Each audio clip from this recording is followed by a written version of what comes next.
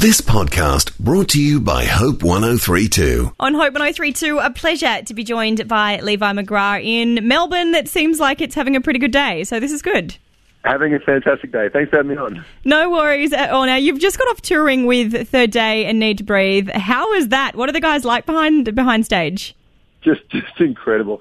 They're really, really nice guys. I was blown away. I was sitting there with my drummer on the first day in catering, and up walks a guy in an unassuming outfit in his baseball cap and shakes my hand and introduces himself as Mac Powell. And I thought, wow, you're introducing yourself to me. This is insane. And they were just the nicest, most humble, down-to-earth guys, just keen to hang out, keen for a chat, was so chilled out on show days. And here am I getting so nervous about to play, for a couple thousand people in Sydney and Melbourne. And I was just absolutely panicking that these guys are cool, calm and collected, just professionals on and off stage, just amazing guys. Yeah, they were good shows, so I'm glad that they just kind of keep that atmosphere going. And I hear that you actually got your wife a banjo to be able to learn some of the Need to Breathe music. Did she actually get there with that? Oh, she didn't bring it along. She was too nervous to bring it along. But I bought her a banjo for her birthday a couple of years ago because she heard this song, The Outsiders by Need to Breathe. We fell in love with that song. We fell in love with the band. And that was the only song she ever learned on the banjo. It hangs now in my studio wall. And that's the end of that. But I let the guys know about that, and they had a good laugh. So good on you. I'm glad it really went well for you. That's very cool. And it continues to kind of go strong. Your new album, Come Home, out at the moment. What can we expect on the project? It's very different to my past stuff. So my past albums have been very kind of folk-orientated, very singer-songwriter in focus. And this album is a real step forward into kind of pop rock territory. I had a great producer, Sydney-sided Jake Norder, produced this album for me, and it's a full band sound, really upbeat, with lots of kind of radio-friendly songs. So the first single off it is called Don't Lose Your Heart. And the whole album is trying to be a real encouragement to people of faith, people that are not of faith as well, to encourage them that, look, God has done these incredible things for me. He's given me a way forward. He's given me a place where there was no hope, to find hope again in my life and to push on and get on with things. So I'm really hoping it can be a great encouragement to Australians. Yeah, well, what people seem to notice about your music, and some may actually not know, is that you have such a strong sense of storytelling, and the lyrics on there are just really, really deep and really thoughtful. And some of that kind of comes from this idea of you being this social justice musician. How do you sort of describe that? What does that mean?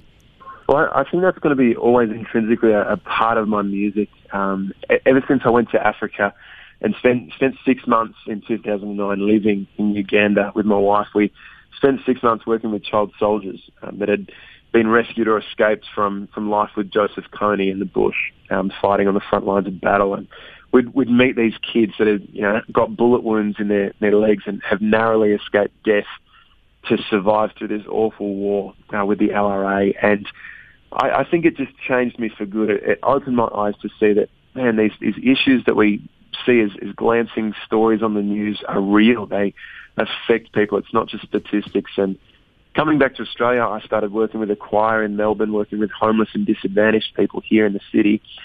And I started to see the effects of poverty here in Australia too. I started to see the effects of mental illness and the effects of drugs and alcohol abuse. And some of the people that I work with have been really pushed to the fringes of society.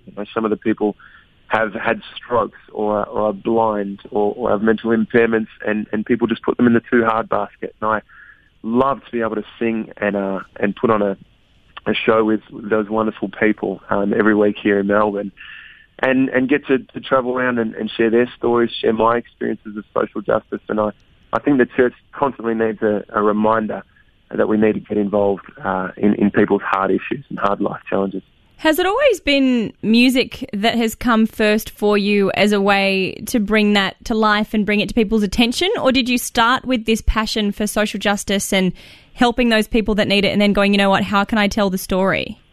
I wasn't passionate about social justice at all. I think I had like a sensitive heart maybe to issues growing up, but I was focused on sport and just playing music just for me. And it wasn't until I met my wife Megan when I was 16 years old she was this girl with blonde hair that was just absolutely beautiful.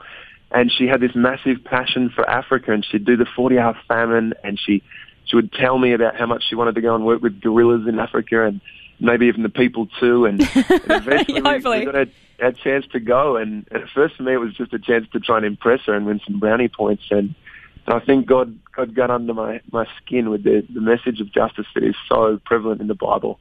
And I started to believe that, hey, music means so much to people. It's so powerful, and it can often go like where mere words can't. I think a lot more people would download a song than a sermon. And so I really love to use the power of music for good. And you have had some pretty great successes with it, touring your music globally.